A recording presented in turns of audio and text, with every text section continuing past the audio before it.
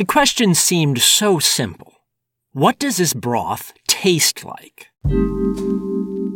A Japanese chemist named Kikunai Ikeda asked himself that very question one day in 1907. He was sipping a savory broth called dashi, and he considered each of the 4 basic tastes in turn. Was this broth sweet, salty, bitter, sour?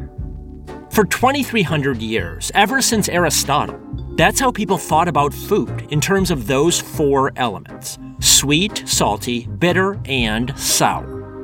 But to Ikeda, the dashi broth did not taste like any of those things. He could taste something else in dashi, beyond the usual quartet. But what? Then he remembered something. A decade earlier, at age 35, Ikeda had been studying chemistry in graduate school in Germany. Frankly, he found it hard to fit in there. He struggled with the language and with the unusual customs. But he enjoyed the exotic foods. He ate strange things like tomatoes and cheese. He could still remember the surprise of biting into them for the first time. The memories were vivid. And now, Ikeda sensed that his broth shared some quality with those German foods. He wondered if there was some common element to them all, deep down. It turns out that Ikeda was right. Those foods did share something deep down. And much like with Proust's Madeleine cookie, that sip of dashi broth opened up a whole new world for Ikeda. Despite serious doubts from the Western world, Ikeda would upend 2,300 years of science and transform the palates of human beings worldwide. It turns out that it's just not true, that there's no accounting for taste.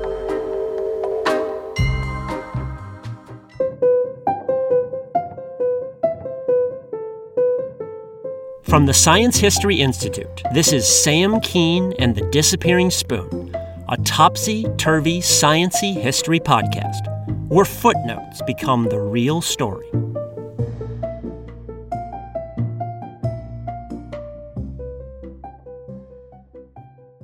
Kikunai Ikeda was a slight man with glasses, bushy hair, and a trim mustache. His ancestors were samurai warriors. But the family had fallen on hard times when Ikeda was born in 1864. He actually had to sell his bed as a young man to scratch together enough money for college.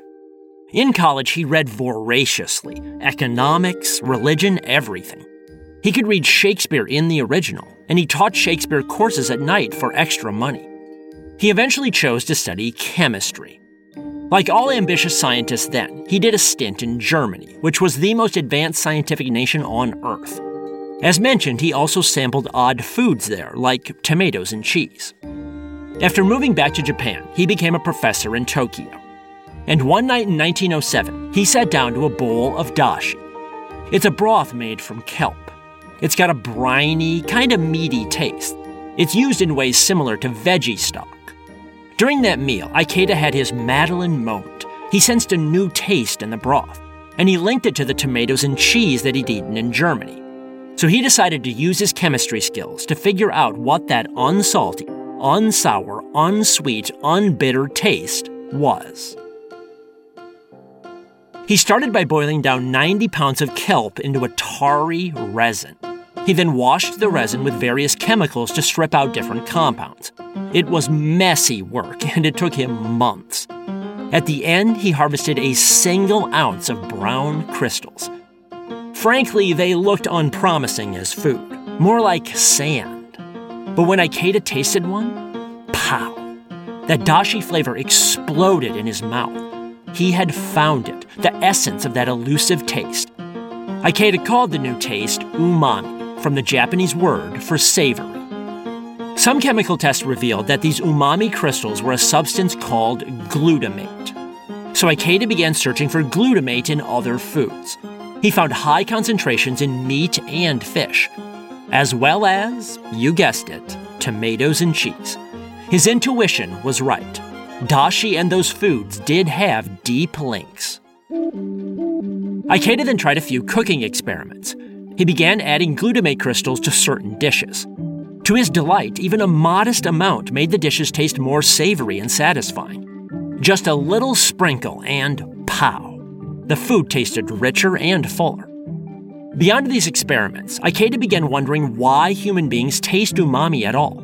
It's a good question, because the other 4 basic flavors all alert us to something good or bad in food. Sweetness signals carbohydrate energy. Saltiness means mineral nutrition. Bitterness means alkaline poisons, which are common in plants. Sourness means acid, which can indicate rotten food. So what does umami alert us to? Ikeda realized the answer was simple: protein. Glutamate is an amino acid, one of the building blocks of proteins. So by developing a taste for umami, human beings could detect this important resource in our food. Umami also intersects with an important human invention: cooking. We taste umami at much higher levels in cooked foods. For instance, raw hamburger has little umami taste because the glutamate is bound up inside large protein molecules. In contrast, grilled hamburgers are oozing with umami because cooking breaks down proteins and breaks open cells, making the glutamate easier to taste. That's important evolutionarily because cooked foods are safer than raw foods, especially raw meat. Cooking also unlocks more nutrition and calories in food. Overall, then, people who ate cooked, umami-rich food had a better chance of surviving. Still, despite its importance, umami is probably our most neglected taste. We all learned about Aristotle's sweet, salty, bitter, sour framework in grade school, but more than a century after Ikeda, many people have never even heard of umami, much less him. The other 4 tastes have crept into our language as well. We talk about sweethearts and bitter disappointments. The same with sour looks and salty language. But no one talks about how they're feeling umami-y today. Psychologically, we simply haven't incorporated this taste to the same degree. But our tongues know better. To get a sense of how important the umami taste is, consider this. When glutamate is dissolved in water, we can taste the glutamate at concentrations 6 times lower than we can taste sugar, and we can taste it at concentrations 16 times lower than salt. Our tongues are very, very good at detecting glutamate. We can also see the importance of umami in the architecture of the tongue. Just below the surface of the tongue sit specialized cells called taste buds. Different types of taste buds specialize in detecting each of the classic flavors. Salt and sour taste buds function in similar ways. A salty taste usually arises from sodium ions, like in sodium chloride, table salt. A sour taste arises from the hydrogen ions in acids.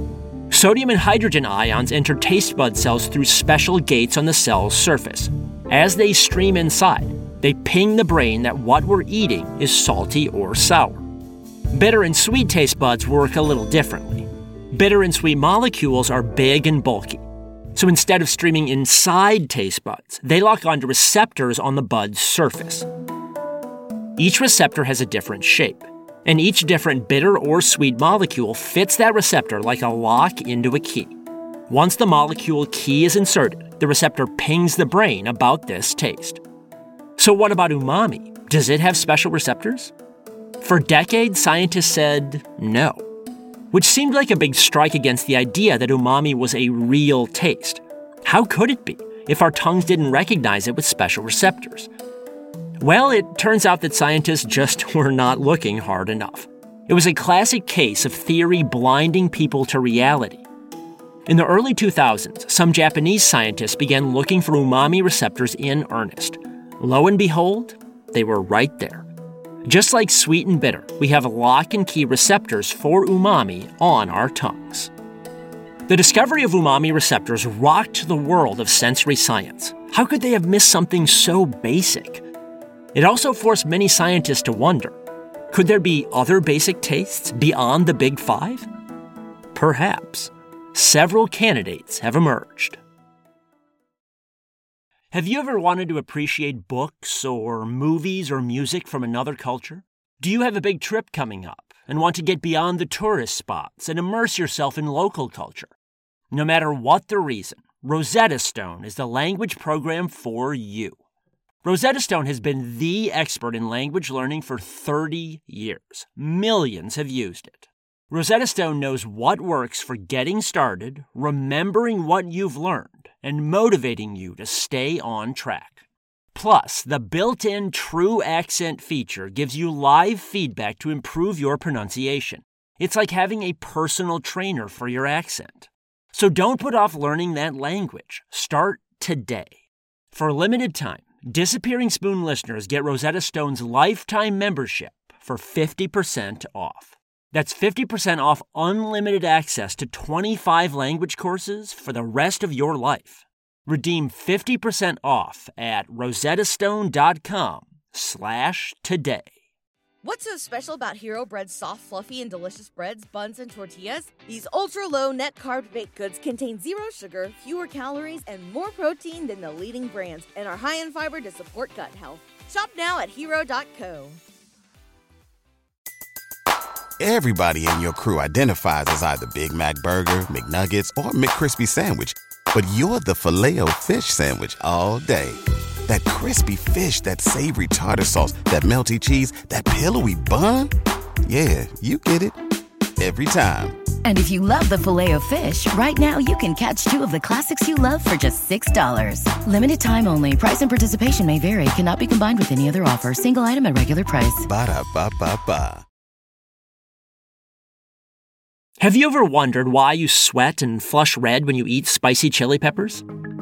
That spice heat is due to a molecule called capsaicin. Capsaicin happens to be the right shape to tickle the temperature sensors in our mouths. So when we eat chili peppers, our mouths are fooled into thinking it must be hot outside. Hence, we start sweating. Something similar happens with menthol, a compound in mint. Menthol happens to be the right shape to tickle the cold sensors in our mouths. That's why mints taste cool and refreshing. Some scientists argue that capsaicin and menthol should count as new basic tastes, and they have a point.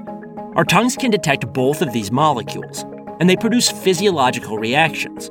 They're also distinct in that they aren't really sweet, salty, bitter, sour, or umami. Then again, there are counter-arguments to counting these as separate tastes.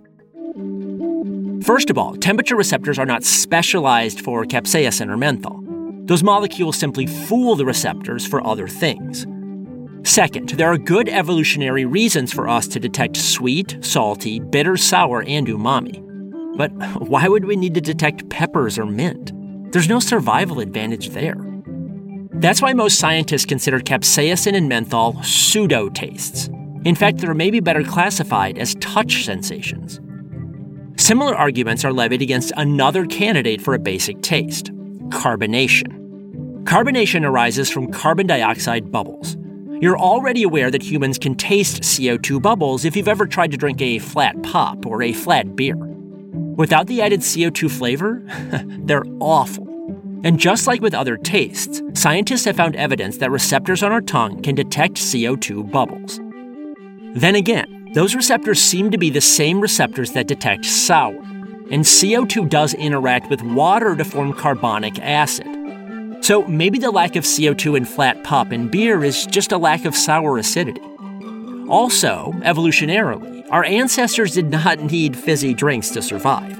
Although, given our national seltzer and pop addiction these days, maybe that is changing. Seriously though, there is no reason natural selection would prime our tongues to taste CO2. A third candidate for a new basic taste is calcium. You can summon up the taste of calcium if you've ever smelled chalk, or maybe gotten some in your mouth as a kid if you had to clap erasers.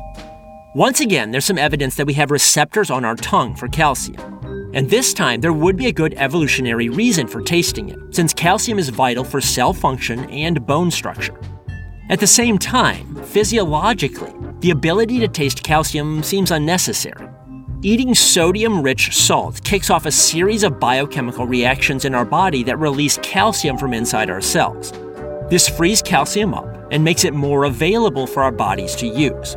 In fact, some scientists argue that salt cravings, deep down, are really just secret calcium cravings. So when we want pretzels or potato chips, maybe that's just our body's roundabout way of liberating calcium when the body is running low. And if salt cravings release calcium anyway, why would we need separate calcium taste sensors? There's another reason to doubt calcium, too. Lord knows we have all craved sugary or salty or fatty foods sometimes, but I don't ever recall a craving for chalk. In fact, chalk tastes kinda crappy. And why would evolution make a vital nutrient taste bad? Overall, the jury remains out on calcium. A final candidate for a basic taste is fat. Stop me if you've heard this, but there's evidence that we have specialized fat receptors on our tongues. In addition, there are unlucky people out there who've severed the taste nerves in their tongues. And suddenly, afterward, fats did not taste nearly as good to them. In fact, the fats kinda tasted gross and slimy. To hear more about these unlucky folks, check out the bonus episode at patreon.com/disappearingspoon. You'll also hear about other disorders that mess with people's sense of taste, including some poor souls who cannot taste food at all. All that and more at patreon.com/disappearingspoon.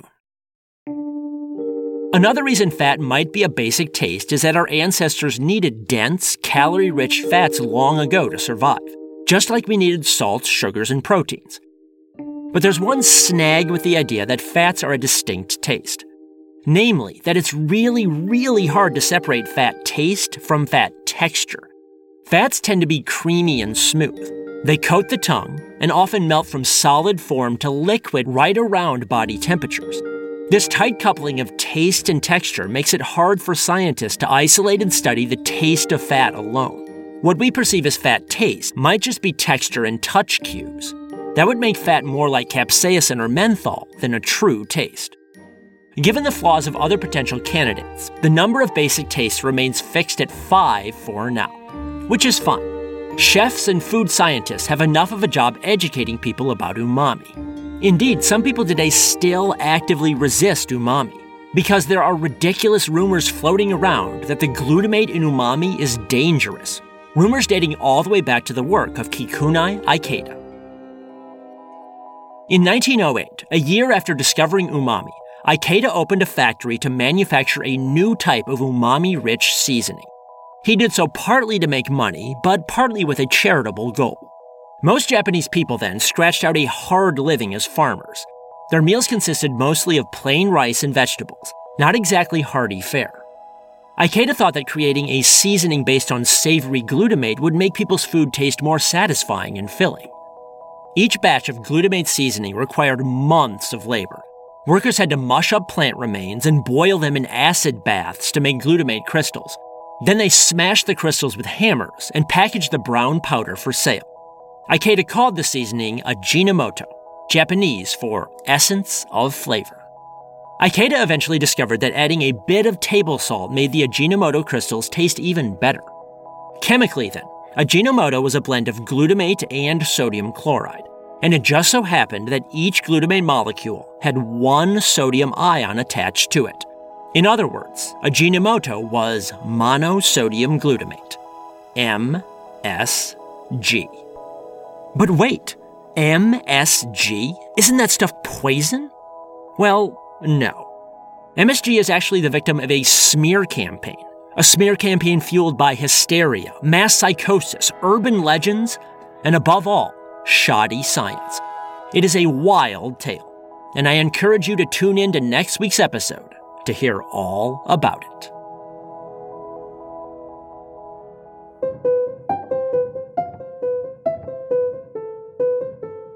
This is the Disappearing Spoon podcast, brought to you by the Science History Institute.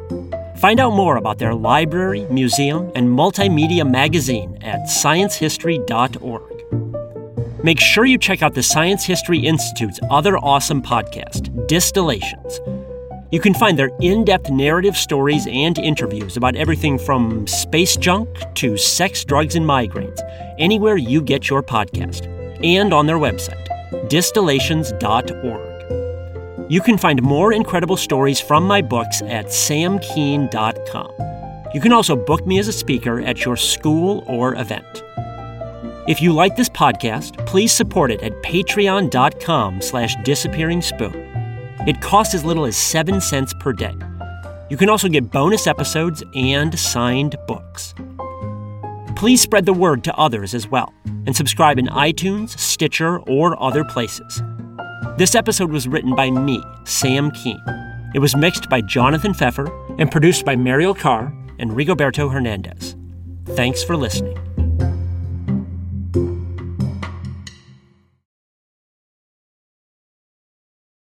What's so special about Hero Bread's soft, fluffy, and delicious breads, buns, and tortillas? These ultra-low net-carb baked goods contain zero sugar, fewer calories, and more protein than the leading brands, and are high in fiber to support gut health. Shop now at Hero.co.